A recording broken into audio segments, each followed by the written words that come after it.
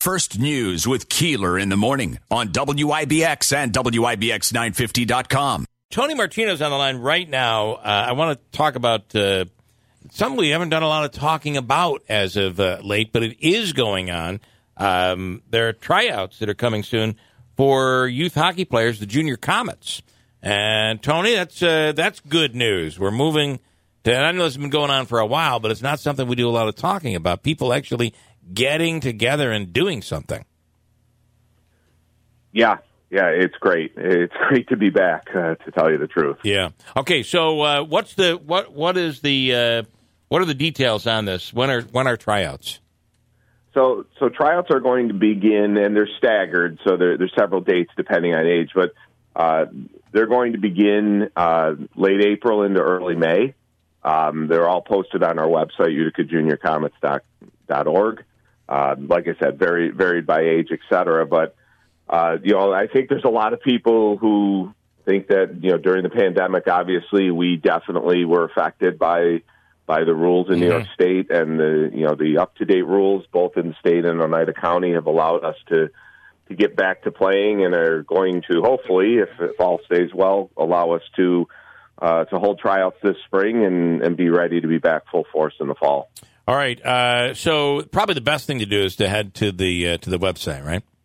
Yeah, absolutely. Because, like I said, of all the different ages, and go there and understand teams. We list coaches. We list season expectations.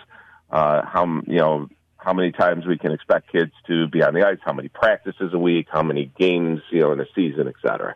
So, are you anticipating? I've heard some stories where, in some scenarios, kids have to actually dress at home, put everything on, get in the car with all their gear on, and then get out of the car and basically walk right onto the ice. Are you expecting that, or will there be some locker room facilities open? And right now that varies. It varies by county. The county health departments are the ones who determine that, and also by facility. Okay.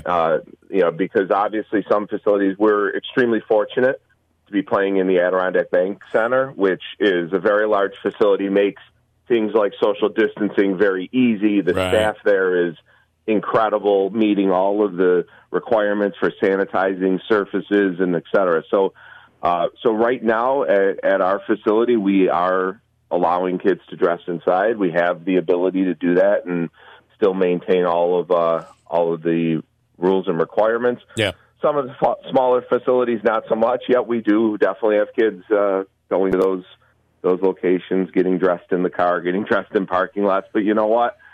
No one cares. They're just happy to be back playing the sport they love. Yep. No doubt about it.